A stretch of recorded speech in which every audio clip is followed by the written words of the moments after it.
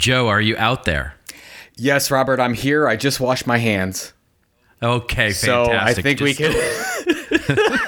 I think we can. Don't touch your face. That's all I care about. Don't touch your face. What about my ears? Have you heard the song, the Vietnamese song that, when you wash your hands, it's like that. No, but now I'm going to be singing that song all day in my head. So it gets in your head. Trust me, it is an earworm for sure. Oh, jeez. Yeah. It's crazy, man. Crazy. I'll tell you. But, podcasts, we're virus free. So I think we're going to be fine. Not to make light of it, because I know a lot of people are freaking out. Yes, there is a lot of people freaking out right about now. Yeah. And, with varying degree of help from the mainstream media, which is not really helping things a lot. Anyway, it gets a little frustrating for those of us who certainly make their living running around the planet and doing things. The world is a little crazy right now. Did you read, do you ever read Scott Galloway's No Mercy, No Malice? Oh, of course. Absolutely. So I just got it. So we're recording this on Friday, and I just got it, and I love it. Let me see if I can find it. He says, because he's talking about the current government situation and the handling of the virus, and he said, he goes and he rants about the whole thing. And how he cut funding for the CDC by 9% and all this stuff. And he puts a note at the bottom. He says, "Note, before sending hate mail, recognize it's not partisan to observe idiocy." There it is. That's exactly right. I just thought, I'm like, yeah. So, don't complain. Happens play stupid games, win stupid prizes. Yeah. But this is a marketing show. I don't know. Should we, I don't know, maybe we should talk about some of that stuff and not about the end of the world. Absolutely. Yes, exactly. Let's roll.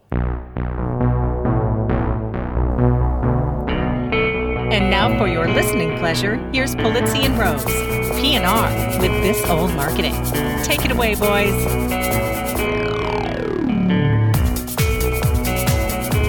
Hello, my friends. This is Robert Rose, and welcome to episode number 229 of PNR's This Old Marketing, recorded Friday, March 7th, 2020. And with me is my good friend, my colleague, and a guy who's so pure and orange that he actually can't get the coronavirus, Mr. Joe Polizzi. How are you, my friend? It has been a crazy, crazy week in a lot of respects, but it's good to sit down and chat with you for a while. Because it is. We really didn't. We usually, just so a little behind the scenes of the podcast. Usually we get on and you and I talk maybe 15, 20 minutes. We just catch up. That's right. Just because you and I were really busy today and we couldn't do it at our normal time on Thursday, and we just we got right on and got started. So we have no idea what's going to happen in the show. This could be this literally could go off the rails at any moment. This is as live gets, really, with this podcast. It was really nice. I was out in San Mateo with the great folks at the Bay Area Content Meetup with Dennis and Rich and Tom with Arm Treasure Data, who brought me out there. And it was just a load of fun, but you'll love this. Well, not first of all, they were giving away copies of Killing Marketing, and I really was going to sign them Robert Rose. You should have. Well, for sure. I was going to inscribe you're a loser, thanks, Robert Rose. But I didn't want to do that because I thought that would be mean. But a little bit. The thing that I really liked, which means that people are starting to pick up on the fact that we have the podcast going again, is how many people came up to us and came up to me and said they love the podcast, and the best lines were, and they all were the same. It's just like you and Robert are sitting around having a beer, and I get to, listen in on the conversation, and they love it. So it was just nice to hear that again. Coming back. Well, it's fantastic. I mean, that's the thing, right? That's what we always wanted this thing to be, right? We always thought, I can still remember driving through the bowels of Indiana in a rental car, and you and I having a 90-minute conversation while I was driving there, talking about doing this thing and basically saying, as long as it's just us two chuckleheads sitting around talking and commenting, then there's a show there maybe. Yeah. But the minute that it starts to become forced, that's when it's going to sound goofy. If it ever felt like work, I think you and I would say, that's right. Forget it. It's no fun. That's a great point. Yes, and that's exactly. It doesn't. I still can't believe people listen because it's just you and I on a phone call. But I do. Right. So I want to ask you a question because you're out on the speaking circuit more than I am, obviously. But I did do my first. It was at the content meetup. It wasn't a speech, but it was an hour Q&A. So I'm up standing around. They're asking me content marketing questions and writing questions, and it was great. I absolutely it was a wonderful time. I had a beer in my hand the whole time. The crowd was awesome. But probably about half the people, it was still a great crowd, but half the people didn't show up because, as you know, everybody's concerned about being in public places. But as I started to see people, see old friends, meet people, it started with a hug. Everybody's, oh, it's great to see you. And then, I don't know, 10, 15 minutes goes by, and then people are showing me the elbow greeting thing.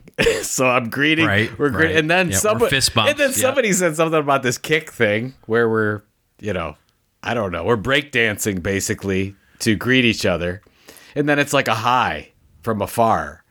It was just odd. It was like we were seeing a complete change in how we greet other people.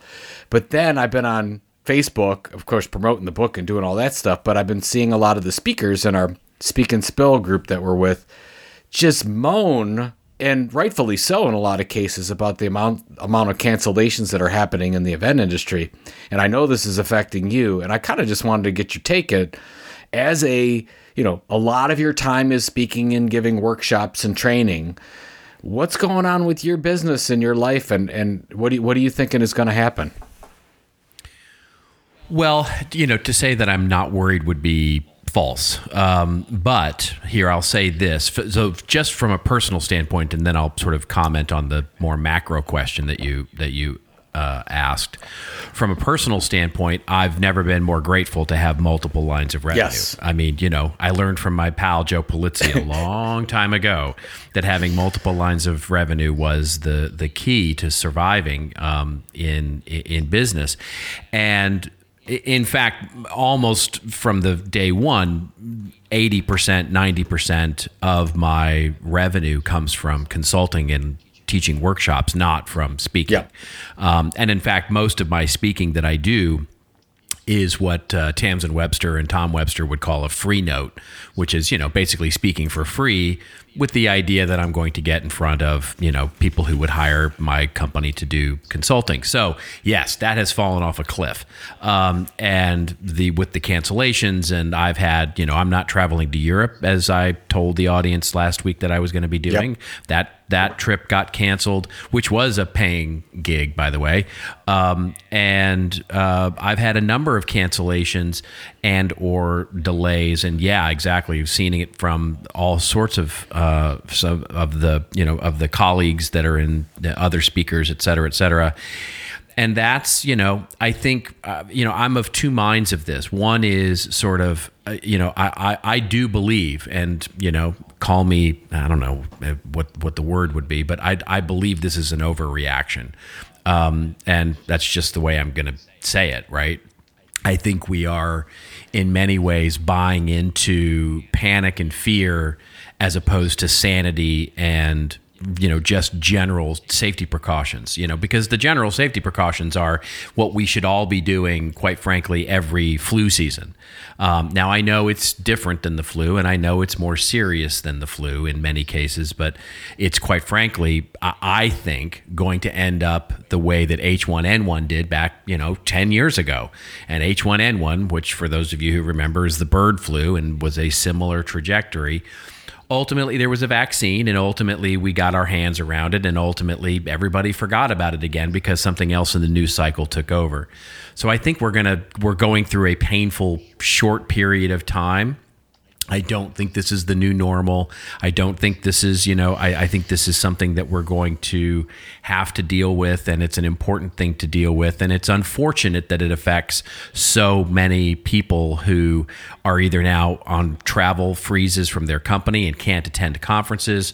They're on budget freezes because, quite frankly, their business is being hurt. Those in the travel industry and those in the service industry. What's really painful are those people who, quite frankly, have to go to work, right? They don't have they don't have the option of not driving their cab or going in and waiting tables or going in and, paying for their kids' school because they have to go to work. And so the whole advice of, well, just stay home and work from home and no, that doesn't apply to them. And that's where it's the real tragedy. So, end of last year, we were all worried about, a recession, happening because of, where the interest rates were and jobs and the economy. And now I think we're dealing with something completely different. So it just shows you that, you've got to be prepared and you've got to think through things. And it's a tough time. And I'm always in a positive sort of viewpoint, but I think we have a lot of good things to be grateful for as well. So I tend to look at the positive, and I'm just gonna keep the fight. I'm just doing what I do, and I'm gonna evolve and change along with it. I'm right with you on the positive, taking a positive stance on it. It's troubling to me because my wife and we obviously have a lot of elderly family and non-family that we go and visit, and we saw a lot of them this week. And there's two things on their mind. They're scared. And first of all, these are people, by the way, that watch news all the time. They've got it to some station watching it all the time. So they're freaking out over the coronavirus. And at the same time, they're seeing the stock market and their retirement savings go down the tubes. And they're freaking out about that as well. And I really feel bad for those people. And I agree with you. I think this is just a temporary blip. And I'm telling them with the stock market, I'm like, look, just stay the course. Your objectives haven't changed. These things happen in the stock market. We get corrections all the time for many reasons. We're getting one this time for this. It actually, by the way, is a really good buying opportunity pretty shortly if you're like going to buy some of the cruise companies or movie theaters or airlines. I mean, it's absolutely going to affect their businesses and is, but this is a blip. This is not an underlying business model change, I don't think. So anyways, I'm with you on that. It's good to hear that it seems like, especially the domestic events, I think you're already seeing a turn, Robert. I don't know if you agree with me, but a lot of we've already, as far as I can tell, South by Southwest is going on. It is. You've got as of today. As of today. And there's a lot of pressure on them to cancel. But at the same time, there's a lot of people saying, look, we're not going to freak out over this. Let's all, wash our hands, don't touch our face, do these kind of things. But let's go. We can be in public with other people. This is something that's going to be fine. And I think you're seeing more events. Which is the case, by the way, if it's the new normal, if this really is the new normal, we're going to have to get used to it anyway. Yeah, right? We're not going to stay in our houses. It's not like World War Z or anything. No, this isn't something. I saw one guy on television who was like, can't we just all go get it? Like, let's just all go get the flu and then it'll be done. I know. I know it's a little extreme. I get it. But, it's, yeah. Did you see I don't know if you saw the picture of this. It was really funny. But it was a guy, so instead of a mask over his face, he had a CD of McAfee virus protection over his face. That's good. That's good. Anyways, it's really crazy. Good. But I think you and I are here for the people listening to take them away from all that. That's exactly right. We want to talk about, and now I know you're going to throw us into the first article, but before you do that, I have to give my friend Robert Rose all the kudos in the world, because if I don't know if I would have been able to write an article so compelling and well as you did on the one we're going to talk about, because I shared it everywhere, as you know. And I fell in love with this article because you hit it so on the head. And so thank you for writing it and making us all aware that that idiocy doesn't just happen in government. Right. So now I'll just let you go from there, and then we can have a discussion. Well, yes, it is the time for the top of our show with some articles that Joe and I are going to talk about. And by the way, it was a full, despite everything else going on in the world, it was a full news week of stuff that happened in the world of content and marketing and all of that stuff. And yes, thank you very much, my friend, for saying nice things. The first article we'll talk about is written by yours truly here, and it's on Content Marketing Institute's blog.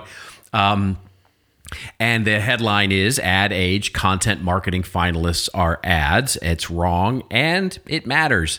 And it I open up by saying, so the following is a bit of a rant. It's more of a bit than a bit of a rant. It's a rant.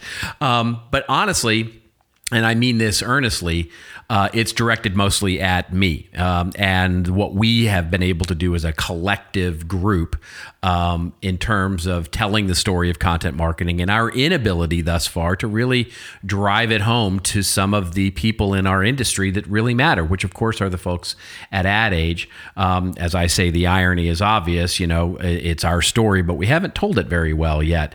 But basically what happened is that Ad Age, the magazine, had their yearly, what they call their A-List and Creativity Awards. And as part of their A-List and Creativity Awards, the subset that is called Creativity, they have a content marketing category. And the finalists, there is not yet a winner. That'll be in April when they announce the winner of it. But the 3 finalists that they have recognized for being the best content marketing examples that they have gotten are just, they're great examples, to be clear. They're wonderful examples of advertising and of direct marketing, but they are the worst examples I can think of as terms of content marketing. And they are HBO for their Game of Thrones last season sort of integrated campaign, which was just a brand extension of them bringing the Game of Thrones brand to Budweiser and to Red Cross and to the Minnesota Timberwolves, who became the Minnesota Dire Wolves for a week, and so on and so forth. The second one was this amazing, disturbing, but amazing ad for the Sandy Hook Promise, which was back to school essentials, which their campaign was really done by, to show the idea of being aware of guns and things that are going on in schools. And then the last one was Skittles, which was a campaign they ran called Advertising Ruins Everything, which was basically a long form ad about Skittles and, singing a cute song musical about advertising not being very good. So anyway, I roll it all up and basically my point is, and then I would love to get your take, is basically, in many ways, people have said to us, well, does it really matter what we call content marketing? And I'm like, well, no. Ultimately, if you do the practice, if you actually practice the approach, I don't care if you call it good marketing or you call it storytelling or you call it brand. I don't really care.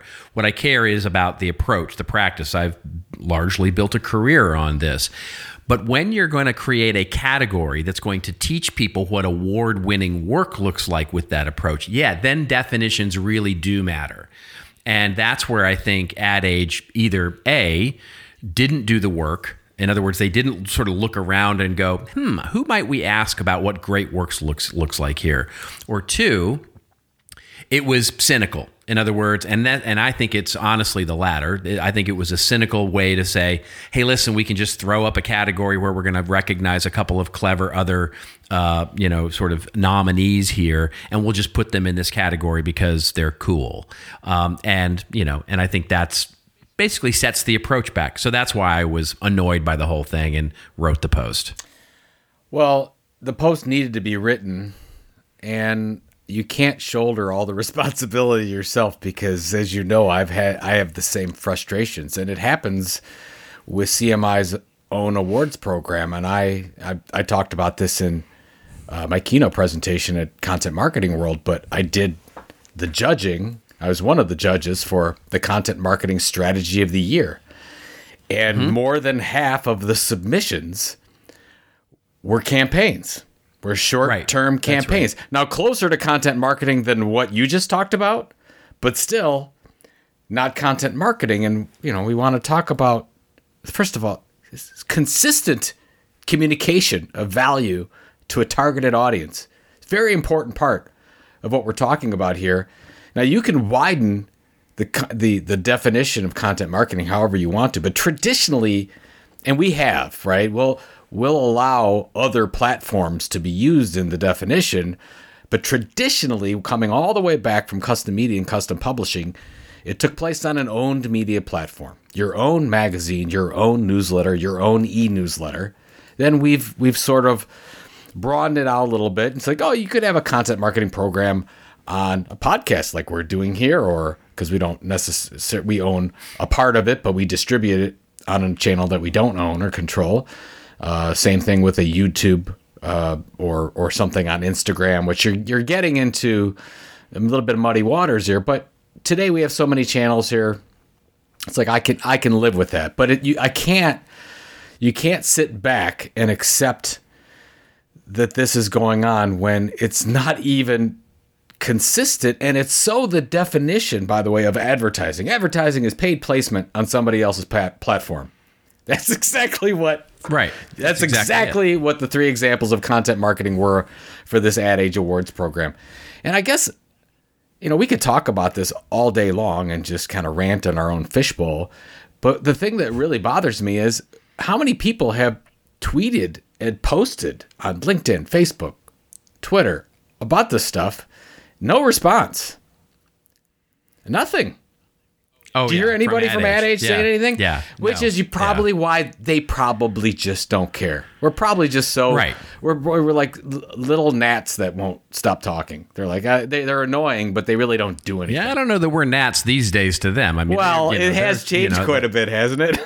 Yeah, it's a little bit of a different world for them, which is what I said at the very end. I said, they have to recognize, because I've watched Advertising Age, which is what it used to be called. Advertising Age was a print magazine back in the day. It's been produced, for the last, goodness gracious, 90 years. And I've been a subscriber for certainly the last 20. And it was the source of the truth for the world of advertising and marketing for a number of years. It was where you went, right? It was where you went for the latest thought leadership on what was going on in the space. And then over time, as it became Ad Age, I think in 2010, 2011, not too long ago, and really went to a more digital format. They still print, and I still get the print magazine. It really became sort of a highlight of what all the campaigns are going on right now from various B2C organizations. And, in a world where their magazine has gone from, let's call it, I don't even remember how big the tabloid was back in the early days, but, let's call it 50 pages or so, down to now, the print magazine I get is probably 12, 14 pages, something like that. 7 of those are ads, right? There's just not a lot of thought leadership going on there these days, nor is there a lot of industry shaking stuff that's happening for all the reasons that we know, right? Yep. The reasons that advertising is disappearing and fading away as sort of a primary focus of marketing strategy. And so you would think that there would be sort of this eagerness on their part to evolve and change and really look at their own model and say, what does Ad Age look like in a world that is populated in 2020 by people who are creating great original content programs? But there doesn't seem to be any interest there at all. But here's what bothers me is that first of all, you use the term. You deserve the scrutiny if you get the term wrong. All right. So that's right. This is all deserved in my. But if it was the top direct marketing program of the year and they got the definition wrong, I can only imagine what the DMA is going to do. If they did, it would be. Couldn't you imagine the outrage in the industry? Well, if they had put like the best advertisements of the year up, and it was basically, something like, a viral social post or something like that. Well, I mean, just take the term, for example, direct marketing or social media, other practices, right? Well, what if you said the top social media awards and it was just a print magazine, right? That's right. That's what we're talking about here. You're saying it's one thing. Oh, social media. I know what that means. It's is it happen on Facebook or Twitch or a social platform or Reddit? No, no. We're going to go 180. We're gonna give an award out, and then it's not going to be anything like what it's supposed to be. We're going to give it to the greatest billboard that ever existed. I mean, and you and I both, we've been involved in awards programs for a long, long time. And when you add a new category, I understand why they probably did it because, oh, great, we can, if somebody's going to spend another $300, they're already submitting, but man, we can get another $300 from this one, another $300. It's like, okay, that makes sense. That's a good revenue generating opportunity. That's sadly where I think, and maybe I'm being a bit cynical here, but that's sadly what I think. That's the calculus I think they made, which was basically, if we throw 3 more candidates in here, 1, we'll get more people to come to our dinner, and 2, we'll get a few more. People will feel like their investment in their award nominations have gone well. And and we've seen this in a lot of places though. It's not just Ad Age; it's a lot of organizations and it's a lot of individuals because something happened when you took advertising in the last few years and you just told more in-depth stories. And you said this really well in the article, where you said it's advertising but with more storytelling. That's really That's it. Right. And that for some, if you sort of parse out their category definition, it's kind of what they say, right? If you take out all of the adjectives and ways that they try and sort of, get around the idea of the definition, basically it's like, advertising with some storytelling in it. So I don't know what your recommendation is. I guess mine would be to everyone listening to this is it does, terms matter, definitions matter. I mean, you and I fought the battle about matters. Well, you and I fought the battle about content marketing versus content strategy versus inbound marketing. I mean, how many articles did we write about this stuff? Just to say it's it doesn't matter what you call it, but when you call it something, make sure it's right. That's all we're asking. That's exactly right. That's all we ask. That's it. And if you don't know what it is, don't call it anything. Just go do what you're doing. Well, here's the thing. This is the thing that we used to say all the time back in the day, going back to the some of the early days of the podcast when we would rant about this stuff. We used to say, okay, fine, call it whatever you like, right? If you get the practice right, don't really care. Don't misdefine it. Yeah. In other words, don't go out and say you know what it is and then try and put a definition that's wrong about it, right? That's the key. If you want to do the practice right, call it anything you want. Don't care. But don't go out and actively, which is what Ad Age did here, basically go out and create a category for it and then misdefine it. That's the part that's annoying. I say that we create some awards and call them the Ad Awards, but they're not ads. How about that? Right. There you go. I like it. I'm totally doing that. The advertising. I'm sorry. We could go in a whole lot of ranty directions here, but we probably should just move on. So let's move on because we have some really cool. Oh, yes. So speaking of content marketing, and this gets to why we chose that story, quite frankly, as the theme of the episode, is now, of course, this is our second segment where we have picked a few articles that we'll talk a little bit about. Given how much we've ranted already, we'll be a little short on time to do this, but there are 2 that we'll pair together here because they both happened last week and they are both near and dear to the stuff that we've been talking about for some time. So the first article we'll link to comes to us courtesy of Forbes, although there are a number of other publications covering this, and it is Mailchimp, the software company, acquires British bi-monthly magazine, The Courier, which is a relatively famous magazine, opening up by saying Mailchimp is expanding its presence beyond email into the world of print.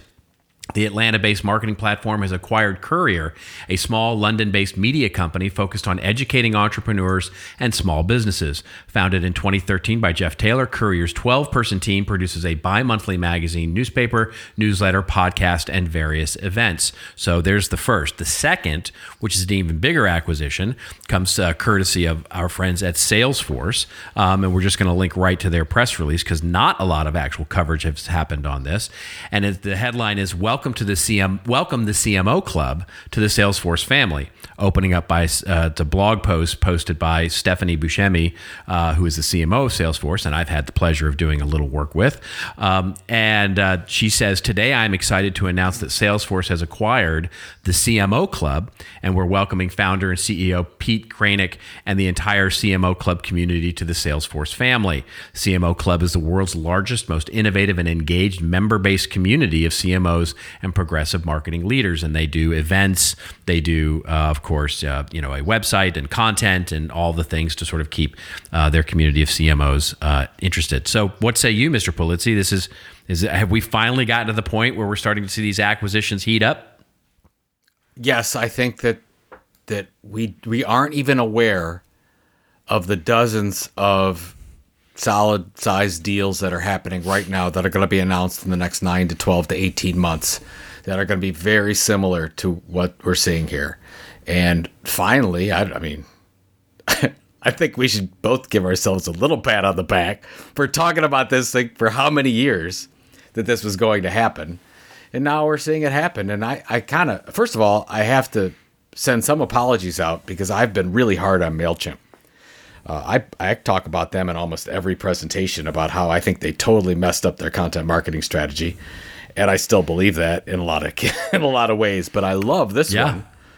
And by the way, it's a great acquisition. For sure. Great acquisition. Probably didn't cost them all that much compared to advertising, however you want to define that. Amazing. Yeah. I mean, look at it. At the worst, this becomes a great acqui-hire. Yeah. Right. Where they're getting some amazingly talented people as part of a media organization that can help them do all the things that you have railed on them for in terms of, throwing as much as they have against the wall. Well, and what I love, you read the article, the Mailchimp team, I think it's the CMO Tom Klein, talks about how they felt, their team believed there's nothing like the Courier in the marketplace anywhere else, from the audience they target to how they communicate to the assets. So that's a really great point, because when you're thinking about whether or not we should acquire a content brand versus start your own, if there's something out there that's just resonating so well and it's very, very hard to duplicate, that's when you would say, well, maybe we should go buy it instead of trying it ourselves. It's going to be very hard to do that.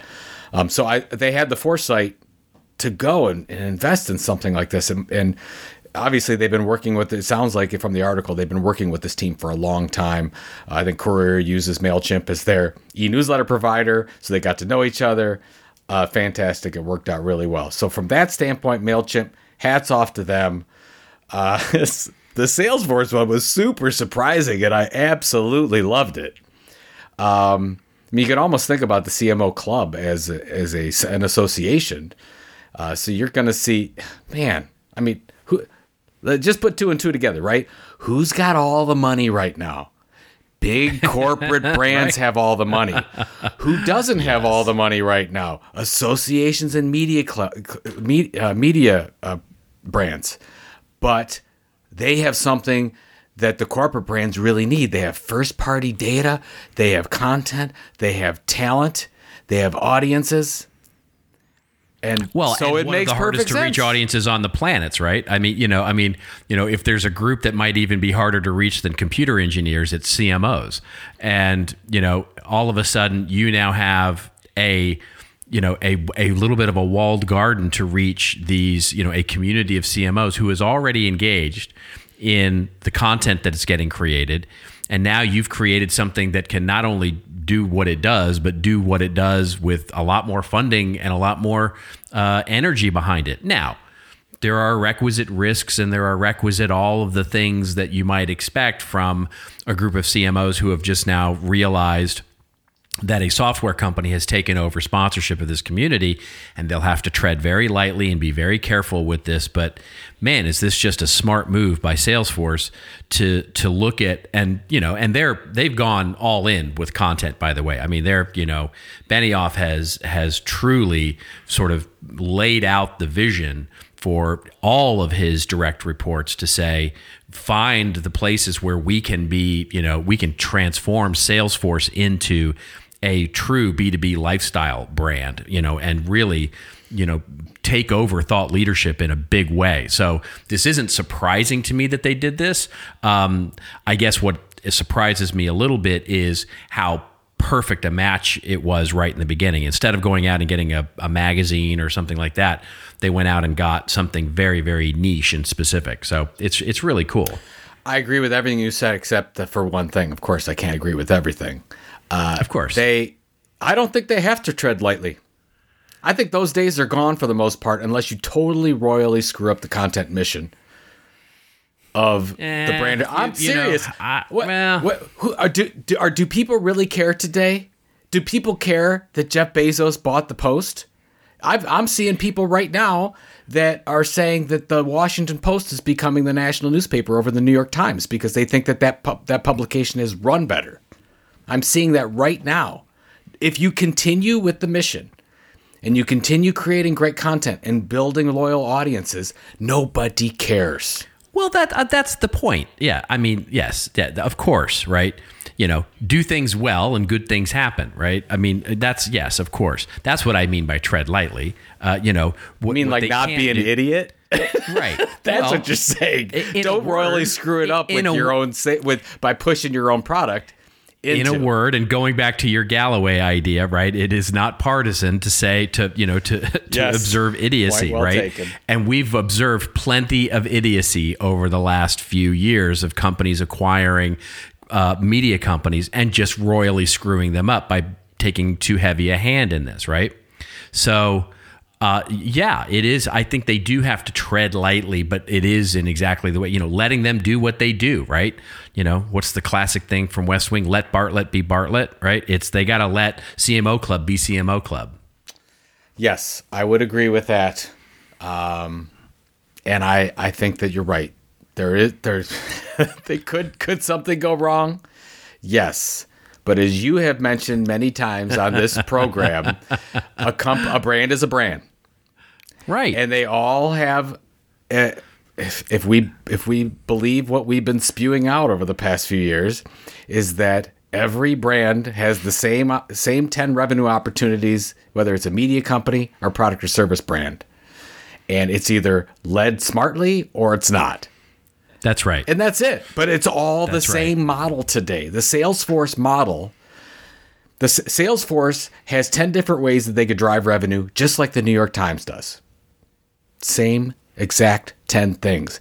And we have to stop thinking that the New York Times and Salesforce are different in some way. Agreed. Totally agreed. I'm with you 100% there.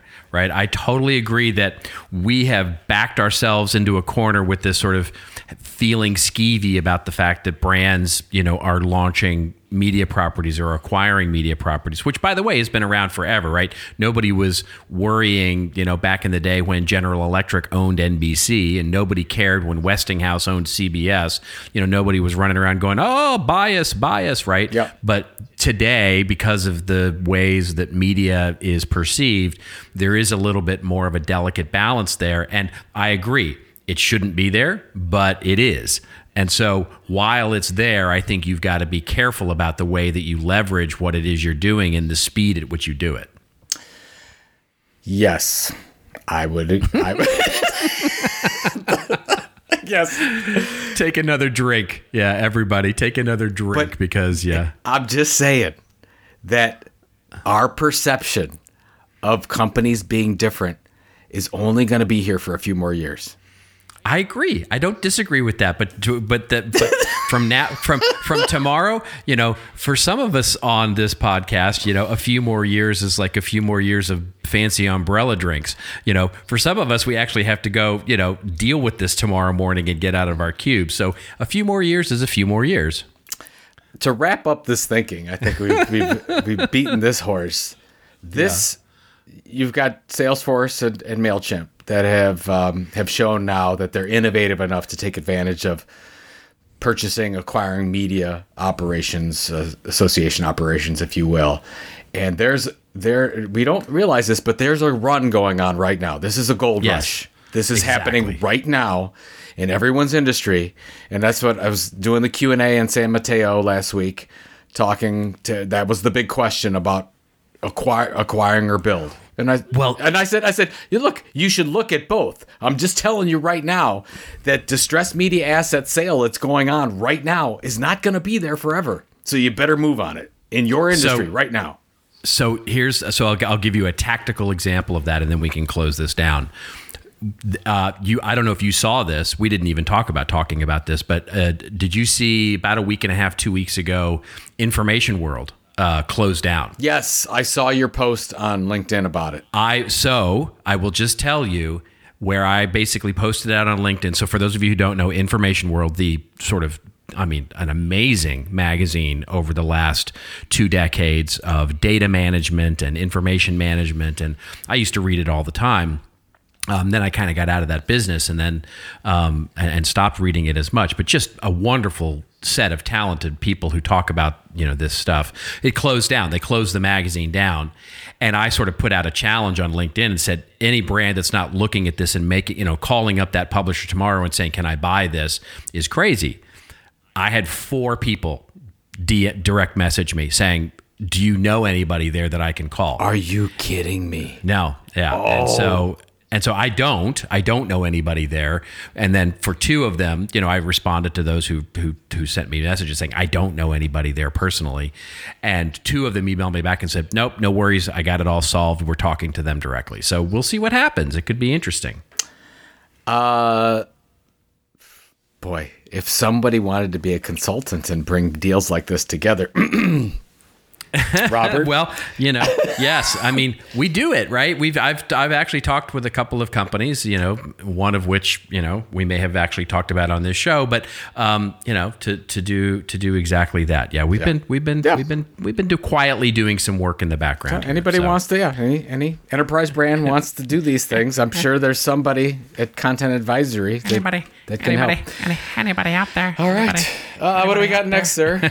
All right. We'll cover this one quickly because we need to, of course, get to our wonderful sponsor. But this is an article that you sent over and is actually just fascinating. It comes to us from publishersweekly.com. The headline is Colin Kaepernick, of course, of the San Francisco 49er football and NFL fame. This is when all the Europeans go, oh, really? Football? No, this isn't about football. So just chill out for a minute. He has launched a publishing house and has Audible audio deal. The article opens up by saying free agent NFL quarterback and controversial political activist Colin Kaepernick announced plans to publish a memoir to be released via his own publishing venture, Kaepernick Publishing. The yet-to-be-titled memoir will also be released as an audiobook in 2020 as part of an exclusive multi-project agreement between Kaepernick Publishing and Audible, Amazon's audio content platform. And the article then goes on to describe Kaepernick's fame, talking about his efforts with Audible, and all of the things that he's been doing. So what's your take here? What did you find so fascinating about this? I like the fact that anyone with a little bit of stature can create their own entity like this, and you don't have to rely on basically the big 5 publishing companies that are out there, which I'm as frustrated with being in this as anyone. I love his mission to create opportunities for Black and brown writers, authors, and creators to control their narratives and retain ownership. You could say what you want about Colin Kaepernick. A lot of people hate him, and a lot of people love him. There's really no in-between with it. But the guy's trying to do something good, I think, with this. If I was to have any concerns about it, Robert, is that I don't think he's going all in with it. I think the partnerships with Audible and a couple other publishing entities means that he's outsourcing a lot of this, and I will forgive him for that, for getting started, to say we're going to do it, we're going to partner with some experts until we learn it, and then we're going to do our own thing. If that's the case, I'm totally fine with it. I would like to see him evolve into and bring some of that competency on staff. I'm sure, hoping that that's what's going to happen in the future, but there's no reason why Anybody of his stature can do these things. And if he believes that there is an underrepresentation of storytellers in that area and he can help, God bless him. That's all I got to say. Yeah. Yeah, I think for me, it's that, right? It's like, all right, let me wait and see here. What does he do with this? Right? We don't know. This could literally, I mean, there are so many celebrities in this town where I live, of course, of Los Angeles, who set up production companies as they are wont to do.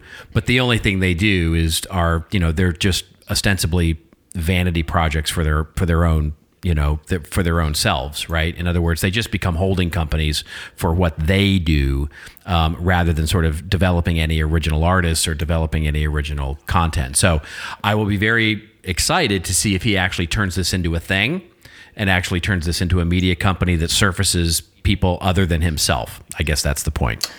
Well, that's exactly the concern, because if you read this article, you'll see partnerships with Audible, you'll see partnerships with Mailchimp Media, and you'll see distribution partnerships with Two Rivers Distribution. That's an Ingram company, and you're like, is just one person on Colin's staff, and we're outsourcing everything? And is it just going to be Colin's stuff? I'm concerned about that too. So I think you're right. I think we have to wait and see.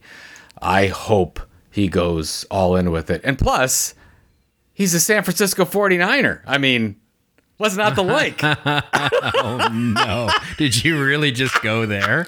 Wow. You just went there. That might be the most ridiculous thing you've ever said.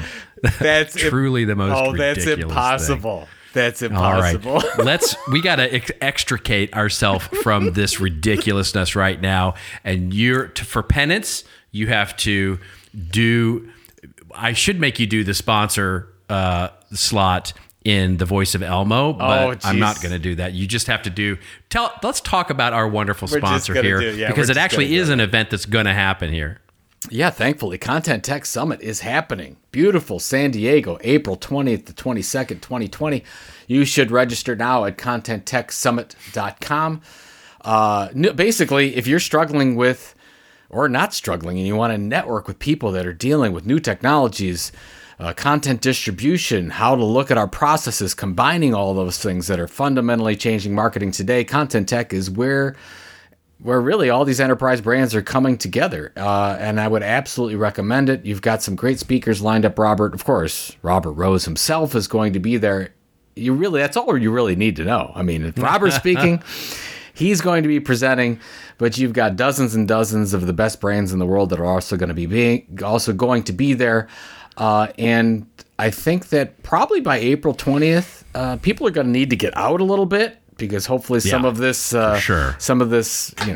flailing over what's going on and people staying home is going to be old, and we've got to get out and start networking and start learning and educating. So San Diego, April 20th to 22nd, Content Tech Summit. Be there. I love it. I'm looking forward to it.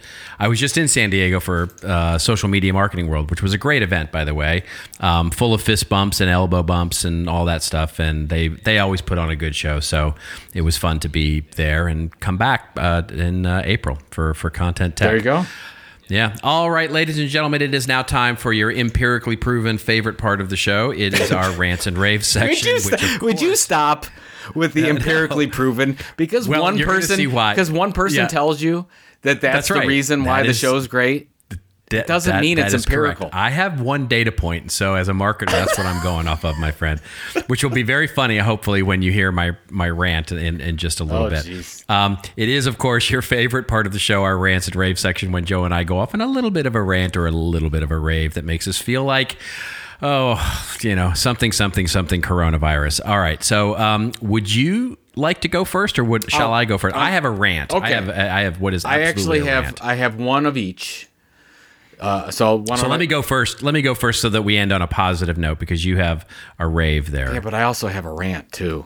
I was going to add a rant. It's going to be ranty. That's okay. I'll end with the rave. So you do your rant, and then I'll do my rant, and then I'll end with a quick rave, and then everybody will be happy. Gotcha. Okay. Yeah. So mine is definitely a rant, and maybe did you see the thing going around on social media where basically the headline covered with most of the people who covered this was 38% of beer drinking Americans won't buy Corona now that the coronavirus is out there. I've heard something about it. Yes. Yes, it's going around on social media. There's memes about it. There's it's gone quite viral, as forgive the pun, of over the last couple of weeks, and it's based on a press release, which is based on a study, and I'm going to use that word really, really loosely here, that was put out by a PR public relations agency called 5W. 5WPR is their name. And I'm throwing them under the bus because this is the worst kind of content marketing. They did a quote unquote study where they basically conducted their study of 730 American beer drinkers over the age of 21 in February. And basically regarding their opinions about the popular Mexican beer brand Corona. And basically, they then tied this to the coronavirus. What they found was, if you look at the actual data, 38% of beer drinking Americans will not buy Corona under any circumstances. Now, what that means is that they asked people if they would buy Corona. Like I would ask you if you would buy Corona. And you would say, well, no, I don't like Corona. And I would say, would you buy it under any circumstances? And you would say, no, I would not buy that under any circumstance. There, now I have my data point. By the way, it means that 62% of Americans would buy Corona, by the way, if we just flip that number on its head, which doesn't make as much of a clickbaity headline. But the more important part is that it has nothing to do with coronavirus. It means that about 40% of Americans don't like Corona and wouldn't buy it. There's no story there. But by tying it to the coronavirus, now all of a sudden we're saying the reason that 38% of beer drinking Americans wouldn't buy Corona is because of the coronavirus, which is ridiculous at its face. And so what annoys me about this is that it's the worst kind of content marketing that's out there, which is choosing your data point and finding some clickbaity headline. And then the worst of it is that the news organizations are just passing this off as news. And it's not news, it's not content, it's not valuable, and it's definitely not content marketing. So that's my rant. The 38% aren't drinking Corona because they have no limes. That's there. If they had Right. limes. Exactly. They should have. I wish they would have qualified it with that. It's like, what if we had limes? Like, oh, then everything's different. By the way, I'm drinking. By the way, the second bullet point, just to make this perfectly clear, the second bullet point in their press release, among those who said they usually do drink Corona, only 4% said they would stop drinking Corona. What? In other words, they actually did ask the question, apparently, about coronavirus. And they said, if you're part of these, by the way, 62% who do drink Corona, they, I guess, asked, they didn't actually provide a link to the actual questionnaire, which would be really helpful here. But they basically said, of the 62% who do drink Corona, only 4% of them said that they wouldn't drink Corona now.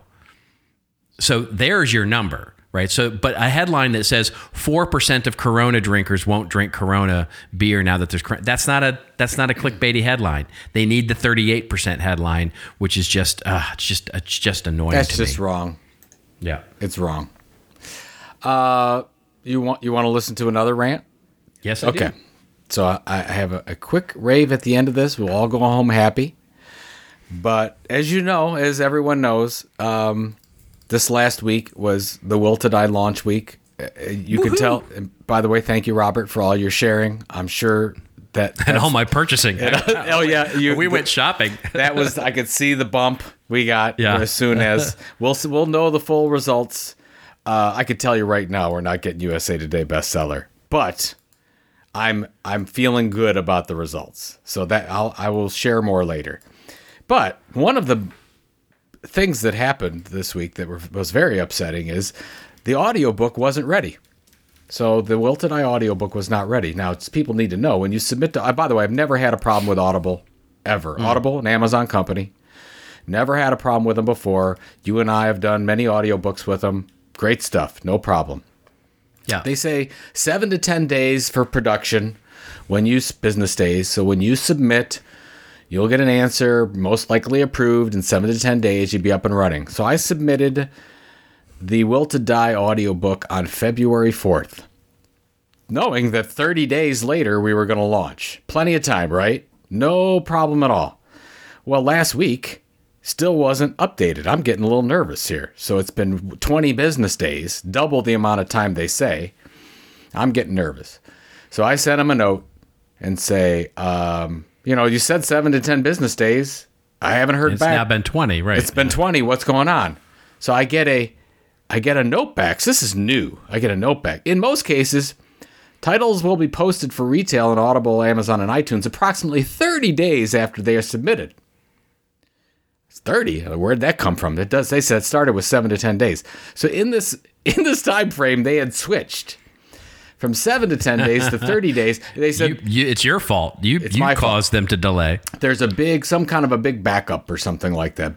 Lot of stuff in production. Okay, that's fine.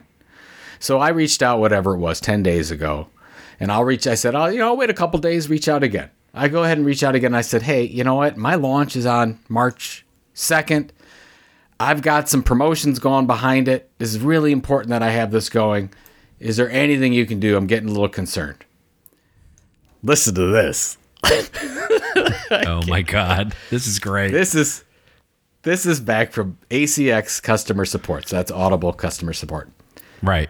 Hello, Rosie. Oh, nice. Thanks for contacting ACX. I understand you want to know why your book, Something Molly Can't See. Oh, no. Spooky Matchmaker's book 2. Oh my gosh. Is when not live yet. personalization goes wrong. Yeah. Yeah. Nice. When mail merge goes wrong. Nice. I'm like, oh, jeez. So, you know what you need now is you have to continue the thread. God. You have to write them back, and you have to say, from Rosie, by the way, with that book, you just have to keep going. I didn't do it. Yeah. I should have, but I didn't because I was so frustrated. And by the way, it's March 6th as we record this, and the book's still not live. So it's just unfortunate. We had a lot of stuff going on around the audiobook. Obviously, a lot of audio listeners that wanted it. It's okay. I mean, it happens. I'm telling people that, I'm trying to send people to Google Play, but a lot of people just, you have your Audible app. That's what you do. Yeah.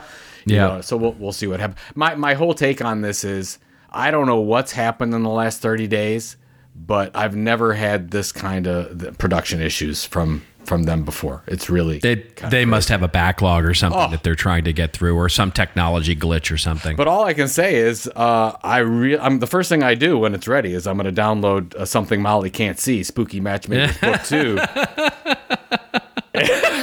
But what I'm amazed of is that there was a book 1. I mean, I missed book 1 of that series. I bet you it's awesome. I'm totally going to check this thing out. Okay. Yeah, you should send a note to Rosie saying basically, hey, if you were wondering where your Audible book is, it's still in progress. You and Rosie team up. I can't even go there. All right. So very quick rave. Your friend and mine, friend of the show, Jonah Berger, best-selling author of Contagious. Yes. Came out with a really, really cool book. I'm halfway through. It's called The Catalyst: How to Change Anyone's Mind. If you are interested in a new, fresh look at persuasion techniques, and I love persuasion techniques, you got to pick up this book. It's called The Catalyst: How to Change Anyone's Mind. I'm totally down it's for really, that. really interesting. Jonah Berger went on sale 3/3/20, so it should be available in all your favorite bookstores. Except Audible. Go ahead and pick one up. I'm sure Mr. Berger didn't have a problem. I'm sure it's just Rosie and I that are having problems right now. So there you go. Very nice. All right. Well, where are you? I mean, are you home? I'm home. Yeah. So okay. We did the. So as I was in San Francisco this week. It'll be over by the time people listen to this, but we have a big book signing in downtown Cleveland at Visible Voice Books, and it's supporting Orange Effect Foundation, and we should hopefully get a lot of people to come out, and I'll do the whole book signing thing and hopefully give some money to charity. So it'll be a lot of fun. Now, are you traveling this next week? I am actually, yes. Next week I'll be traveling, and I'm speaking, ironically here, I'm speaking at 2 events. I'll be at a private corporate event in Duluth, Georgia, the lovely Duluth, Georgia, next Wednesday. And then next Friday, I am going to be speaking at Kent State University at the U2 Social Media Conference, keynoting that conference. And then I'll get a quick drive-by hug of you as I fly out of Cleveland Airport on Friday night. Wow, that's amazing that they went all the way to Los Angeles to get a content marketing keynote when I was right next door. Here's what I think. First of all, I'm just going to throw some shade up at the boys in San Francisco who I could say the exact same thing about. I didn't write a novel that is being delayed in post-production by Audible. And the second thing is that, I can't speak for them of whether they invited the great Joe Polizzi or not. But I'm getting I get a trip to Northeastern Ohio, which I'm excited about. It'll be nice to have a surprise visit from Mr. Rose, and we can catch up for a little bit, and I can buy a shot of tequila or something like that. So, I like it very, very much. Go. Well, that is it, folks. If you like this episode, number 229, that's right, 229, subscribe, won't you? We're not on Audible, but that's good. Yeah. Or get yourself a shiny new subscription wherever you get your podcast. Give us reviews. We need the little reviews to keep us ranked up there in the top 30, 20, 10, top 5. We want to be really ranked high and all of that. And thank you, of course, for all your encouragement. Thank you for all the social posts. Thank you for all that you do in the audience. So story ideas. Do hashtag us up. Hashtag This Old Marketing is always great to get those story ideas. We are, for those of you who are new to the podcast, publishing every other week now, so twice a month, basically. And if you want more of Joe Polizzi, of course, you can get that at joepolizzi.com. He's got a shiny new website with his newsletter already going there. It's an amazing newsletter, so sign up for that. And if you're interested in more of the consulting side, or you're interested in more of what's going on in practitioners in the business these days, come to our website, which is contentadvisory.net, where we're talking about all the things about content strategy. All of that, of course, will be published in the show notes that we'll publish, and we will see you in a couple of weeks. Remember, it is your story to tell. Tell it well. We'll see you in a couple of weeks on This Old Marketing.